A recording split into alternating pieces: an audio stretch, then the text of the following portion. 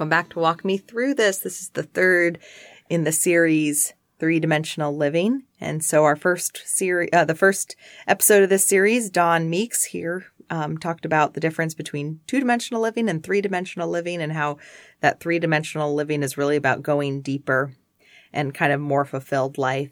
And on our second, we kind of started to scratch the surface of people pleasing. And we talked about hypocrisy and how, it's kind of gotten lost into this moral meaning when really it's about the facade and wearing the mask. And I think that when you understand that, that really starts to open up, how people pleasing is pretty detrimental to kind of how we are, who we are. And so we're going to go deeper into that. And so I'm Samantha Spittle. I'm here with Jeremy Spittle. And so Don Meeks, walk us through this. Walk us through three-dimensional living and this whole people-pleasing. Yeah, that's good. Well, so if we work back to the understanding of what it means to be created in God's image, so we're created for community. So God is Trinity, Father, Son, Spirit. So there's community in the identity of God. We're stamped with that image. And so we're made for one another. Okay, it was not good for Adam to be alone, so God creates Eve. And so there's Adam, there's Eve, there's two. Who's the third person in that? God. Okay, so now that's the ideal relationship. Two people in relationship with one another in relationship with God. Okay, so you can picture a triangle, right? Now, because of sin, remove God from the relationship. So Adam and Eve are hiding in the bushes. They're sowing fig leaves. They're at odds with one another, and they're afraid of God. They're avoiding God. Okay. So now relationships become less about me being in relationship with you, in relationship with God. Now God's out of the thing. So now I'm in relationship with you, you're in relationship with me, and we've got these fig leaves on. These are the masks that we're wearing. Okay. The Pharisees they're the Oscar winners. Okay. And that is the word. I mean, it's the acting word that Jesus used there. So the Pharisees are the best actors there are. They're acting the part of holy and righteous and just and merciful. They are not any of those things. But they've got the people fooled again because God's out of the picture. So relationships now between people are primarily because we can't see God, right? But I can see mommy and daddy. I can see my brother and sister. I can see my spouse. I can see my coworkers. I can see other people. And so what we do is we are all playing a game. We're playing a part. I guess that's a better way of saying it. Yeah, go ahead. Well, I like that so much because when you hear hypocrites, I mean, I'm sure we've all called it out on others, maybe internally ourselves, but it becomes a little bit of a them thing. And that mask is a reminder that we are all. And that's the key. Okay. So we think of it as so hypocrisy is a moral judgment. We're leveling upon others. And so this is what happens in the acting world that we are now playing called life. This is two-dimensional living. So two-dimensional living now, I'm not going to let you know who I am because I've got a bag of bones sitting by. So if we want to take the acting metaphor one step further, they act on a stage, and the props that are on stage, we call them the set, right? And if most of us have probably been on a set somewhere, even if it's at the high school play, right? And what's behind the, on the cowboy western, you've got the bank building and you've got the jail and the saloon. What's behind there but a bunch of wood sticks holding it up? It is literally a facade. Yeah. Okay. So as humans, what we do is we present this facade to one another because God's out of the equation, right? We're not aware, we don't see God, so we see one another. So what we're doing is playing a game towards each other. And we're trying to get you to like me. You're trying to get me to like you. And if you don't behave the way I want you to, well, guess what? I'm going to judge you. And so it all becomes this person-to-person horizontal kind of game. The Pharisees, again, are the Oscar-winning actors. And it also happens to be that they're also the most judgmental people that exist. That's the crazy thing. They come across as the most holy people there are. And they are the most judgmental. So two-dimensional living gets very oriented towards, I'm trying to get you to like me. And I'm trying to create an impression in you. And, I see you're the audience now and you don't like so I will alter my behavior. This is where the people pleasing comes in. I notice that you don't clap, you don't applaud, you don't give me the Oscar when I say or do certain kinds of things. And so we learn how to read clues from each other. Facial gestures, little side eye, those kind of things. And so we pick up clues from one another. Or in social media space, we make a post and we don't get enough likes. And so we begin to perceive, okay, well, I don't want to make that post. People don't like me. What kind of post do I need to make so that people will like me? And so all of a sudden, we are now playing this game of trying to get people to like me. And if people don't like me, well, what's my response back to them? Either I'm going to alter my behavior and be a people pleaser, but underneath it, I'm going to judge them. I can't believe that. And so that's why the Pharisees stand for us as this. And I really do believe this is what the Pharisees are the way they should function in our understanding. They are presenting to us humanity at its best effort to do the right thing on their own. And it is an abject failure. And what it shows us, humanity trying to be the best, they actually are the worst. See, we think of the Pharisees as the bad guys because, they're the ones that were mad at Jesus and but they were really the good guys of the day. People perceived them as, I could never be one of those. Look how holy they are. Look all the things they do and all the words they know, and they obey the letter of the law, even down to the traditions. And I'm such an unworthy sinner.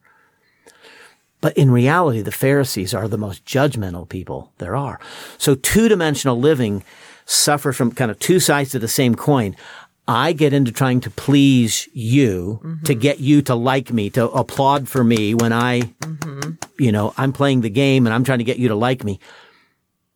And when you don't, because it will always fail, right? Because we're not made, God doesn't want us to give our attention to trying to get other people to like us. It's the relationship with God.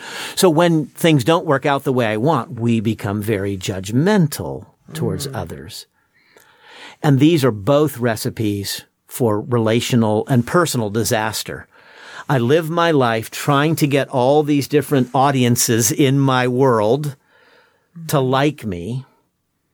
And then when it doesn't quite work out the way I intend, I get mad and resentful towards all these audiences. I get mad at my spouse. I get mad at my kids. I get mad at my coworkers. I get mad at my friends. I get mad at my parents. I get mad at my world. And so two-dimensional living, because when it tries to focus out here. Away from you. Because the people pleasing is not, I shouldn't care what other people think about me. Think of Jesus. How much did he care that the Pharisees were mad that he was spending time with tax collectors and sinners? He didn't care one lick. So my question, though, listening to all this, just being like, I don't know, can I say devil's advocate? Please. Is the whole, well, I'm just not going to care what people think, and I'm just going to do me. Like, well, that's not the solution either. Well, so it's in the direction of the solution. Yeah. How does that work? So the question is, what are you doing with God? We're made for the relationship with God. So now again, this podcast is in the context of Christian faith. Okay. So we're speaking of Christians who get locked into this two-dimensional living thing. And the challenge is we can't see God. I can see the two of you sitting right across from me. So I can't see God. And so I forget that God is always watching. Again, don't say your prayers out there where everybody else could. If you do that, you have your reward. So the Pharisees got their reward. The people thought, wow, what a prayer. But they got nothing from God. And so as Christians, we want that relationship with God. So the third dimension begins when we pivot away from trying to please the people, which then releases us from judging people, because those are two sides to the same coin. I pursue people pleasing, and when people pleasing doesn't work, because it never works, right? All it does is it makes us resentful, it makes us exhausted, it makes us anxious, it makes us angry, and it's because they can never be satisfied. I could never do enough to please. If you make pleasing people your goal, you will never, ever be able to win them over. And eventually you're going to turn towards judging those people, which is what the Pharisees are known for, right? They're known for their hard-heartedness and their judgmental spirit of Jesus, of the tax collectors and sinners, of the woman caught in adultery, of all these other people. And so it's shifting. The two-dimensional game is the losing game because we're just trying to have everything happen on a horizontal level. And as Christians, it's like, wait a second. I'm not here to please people. That's a losing proposition. I'm not called to please. I'm called to serve. I'm called to love. I'm called to sacrifice. I'm called to give. And it's not that we're not oriented towards people. Love your neighbor as yourself. But there was a commandment that happened before that. Love God with all your heart, mind, soul, and strength. And love your neighbor as yourself. And so this dynamic, so where the three-dimensional living is, I'm going to get off the people-pleasing train. Because I realize that's an acting game. I am now sucked into playing this role, the hypocrisy. It always, and so this is why we connect hypocrisy to a moral judgment, because actors always end up judging. Because you can never ultimately please the people, right? How'd Abraham Lincoln say it? You can please some of the people all of the time and all of the people some of the time, but you cannot please all of the people all of the time. And so it's taking wisdom from Abraham Lincoln that the person who's interested in three-dimensional living says, I am not going to make it my goal to be approved by people, to be liked by people, to be applauded by people. So you say, well, what's just to keep us from, okay, then I'll just go do me and don't care about the rest of y'all. Whoa. So because as a Christian, I do need to disengage from that. But what he says is go into the prayer closet, and God who sees in secret, he knows. When you give your gifts, don't give your gifts to be seen by people. If you want, that's what you want, you can get that. You can make your donation in a high profile way. But rather, when you give your alms, do it quietly. Don't let your right hand and your left hand know what they're doing. That is, do it quietly. But God who sees knows. So this is the reorienting move where we unhook ourselves from the goal of my life is to get acceptance and love from people.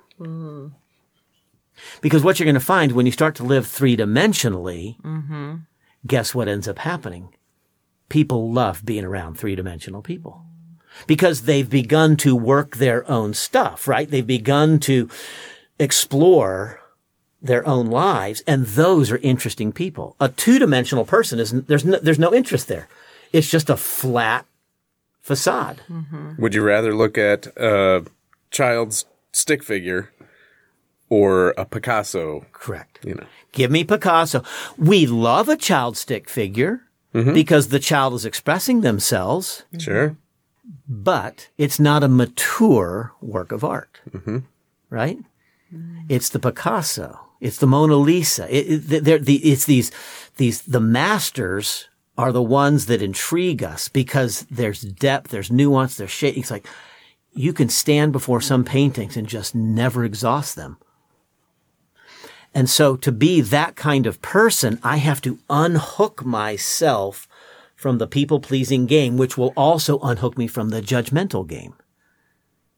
So it's funny, I kind of did this recap before already that, you have to identify the thing is the thing, the thing is not the thing. So you identify what the real issue is. Then you do the hard work.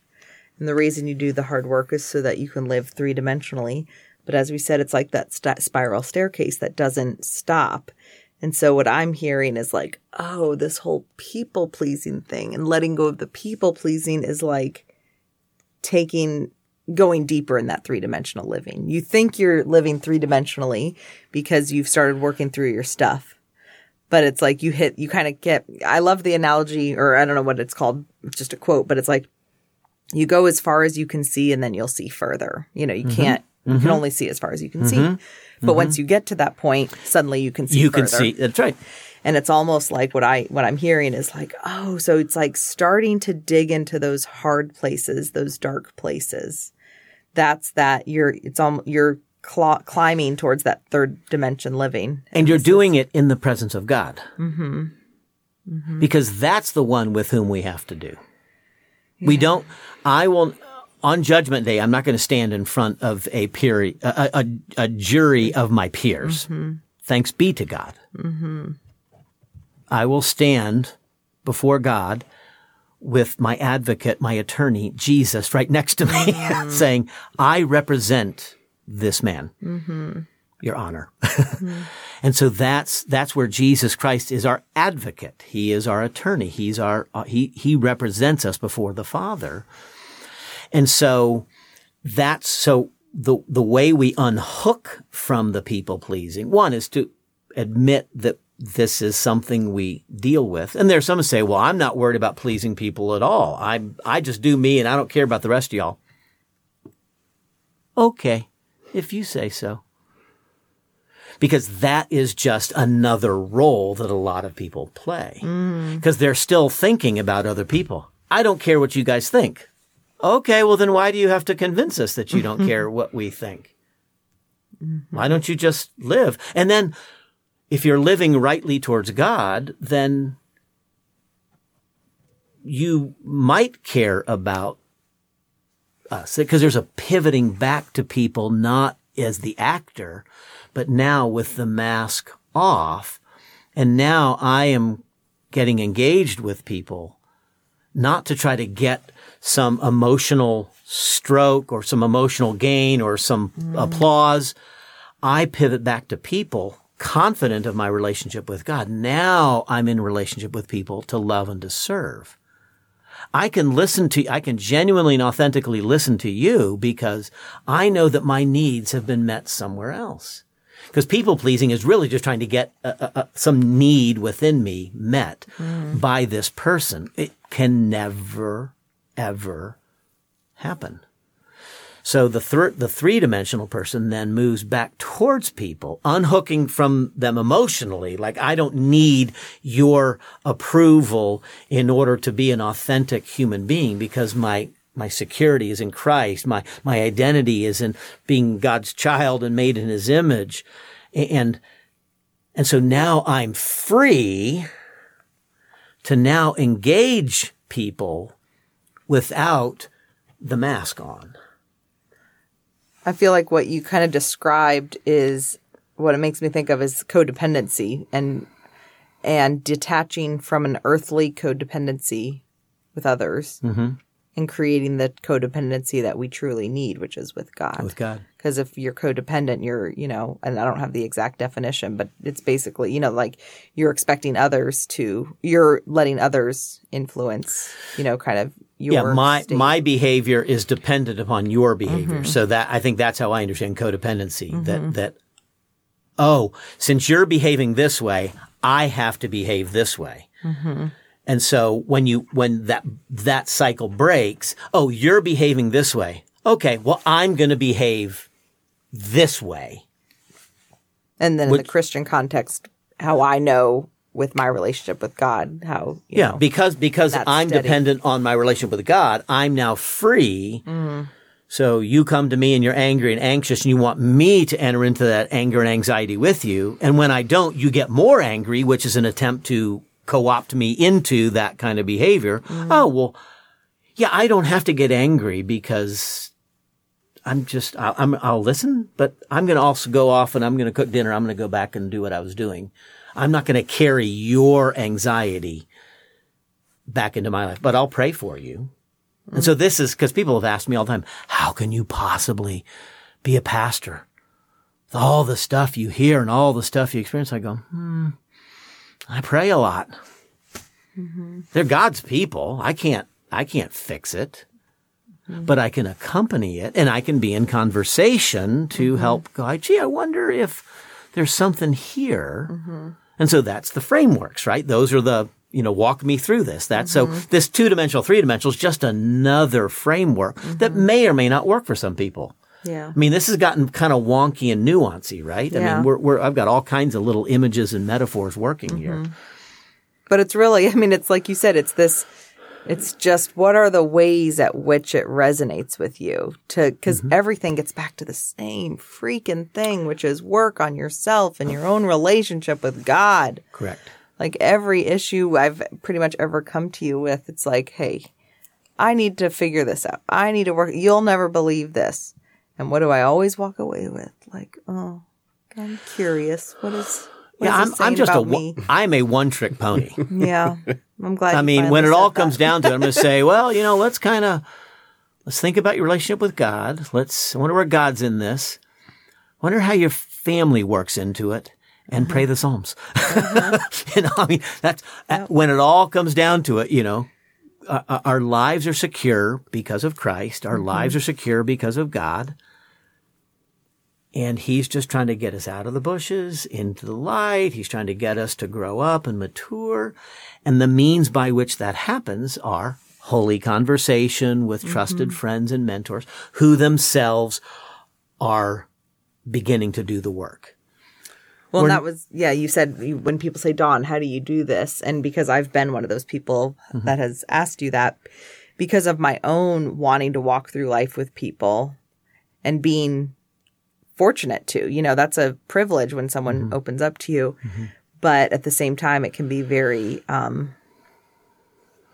overwhelming especially if you're an empathetic person. But I can only speak from my own experience, but the more you work on yourself, you're like, oh, this is, whether you want to put labels on it like codependency, people pleasing, whatever, but essentially it's living more outwardly, like you said, that horizontal versus, vertically with God. So. Well, some of our attempts to help other people. So when we, as Christians, we genuinely get in that posture of trying to listen and love and serve and be there for others. I don't think, every moment of every day is we're just trying to get them to love us.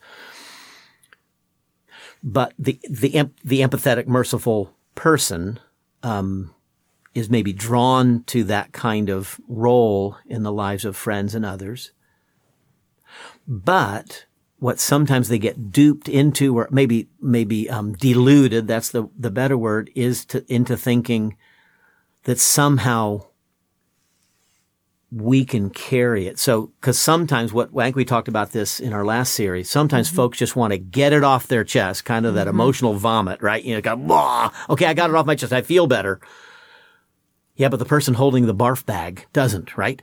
And so it's learning how to say, I'll let you speak, but I'm not going to carry that emotional freight. Because what you really need to do is you need to direct that upward. You need to speak those words that you just spoke to me. You need to speak those to God in prayer. And the Psalms, I think, are the easiest or best tool to learn how to do that, right? And people then say, well, yeah, I don't know how to pray much. And remember I said at the outset of our last series, I start with the assumption most people aren't doing the work. They think they're doing the work because I talked about it to somebody else. I got it off my chest. But the work is really going to the prayer closet. The work is starting to do the work in secret. It's getting off the stage. The work could have mentioned this, when we say, how do we know we're doing the work? When I admit that I'm acting a part. If I can admit that I'm a hypocrite, that is, I'm an actor, that I'm playing a part of a more thoughtful, I'm acting the part like I really do want to get better. If you want to get better, again, Jesus will do that. Do you want to be healed? Yes. Okay. Well, you're going to have a whole lot of different life, because as soon as he heals that man, he can't sit by the side of the road and beg anymore. You got to go out and earn a living. Yeah. I just want to walk, but still have other people pay my way. Nope. If we're going to mature, so 3-dimensional living then is maturing. It's becoming authentically, fully human, which means taking responsibility for our lives, emotionally, intellectually, relationally, spiritually. And this is what Adam and Eve, that's why it always ties back to the garden.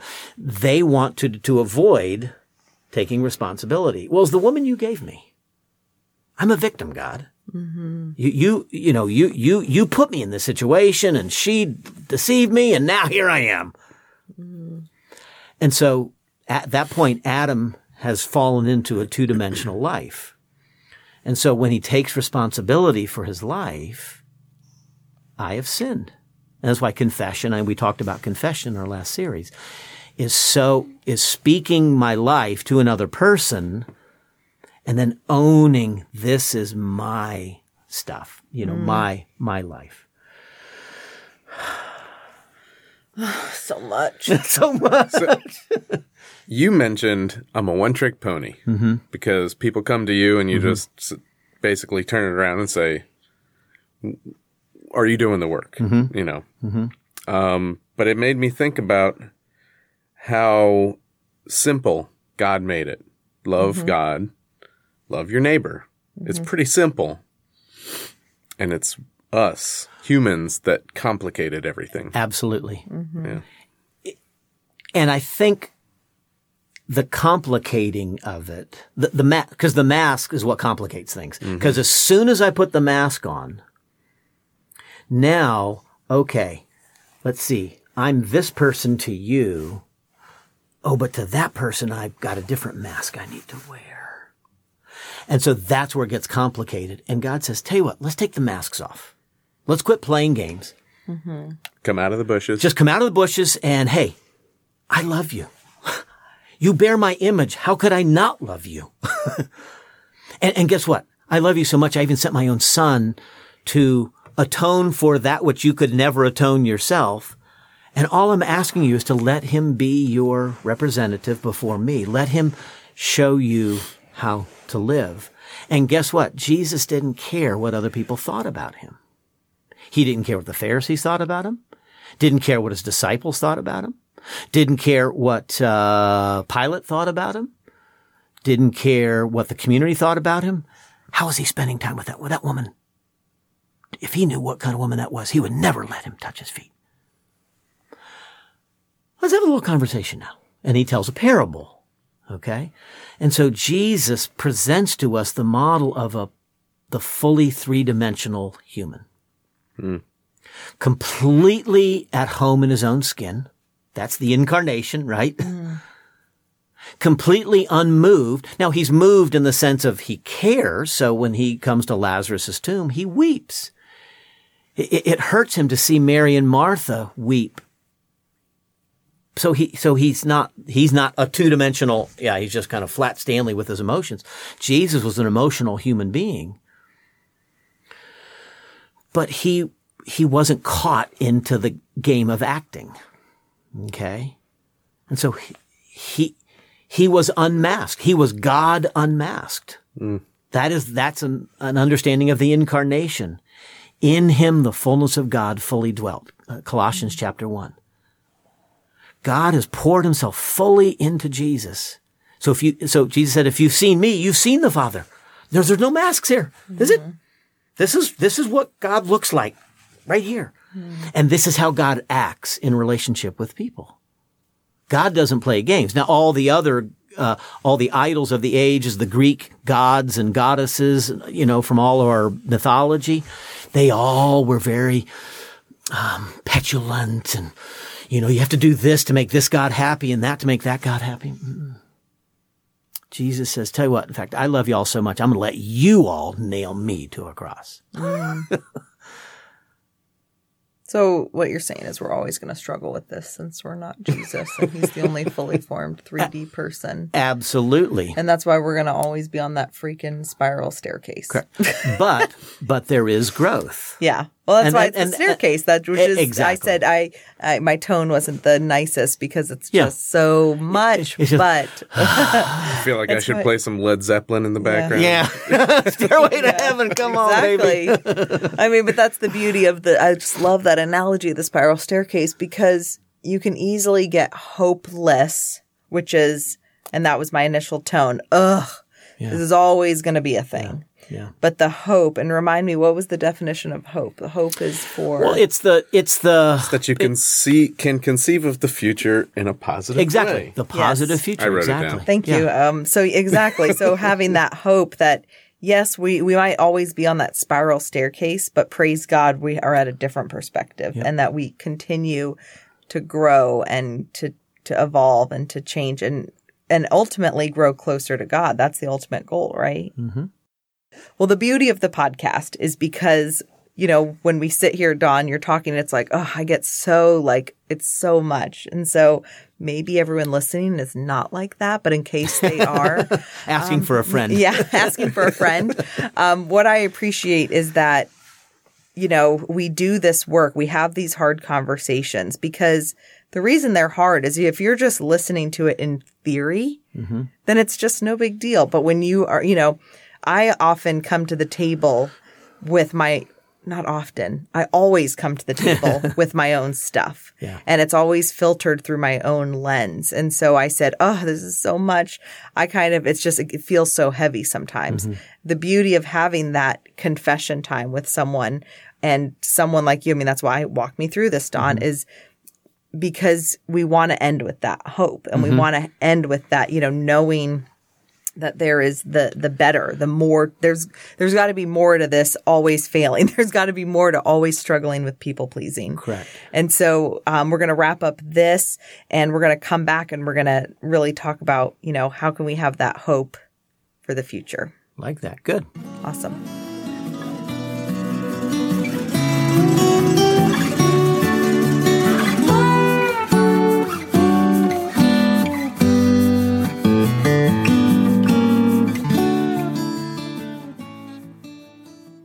That was the greatest thing I've ever heard.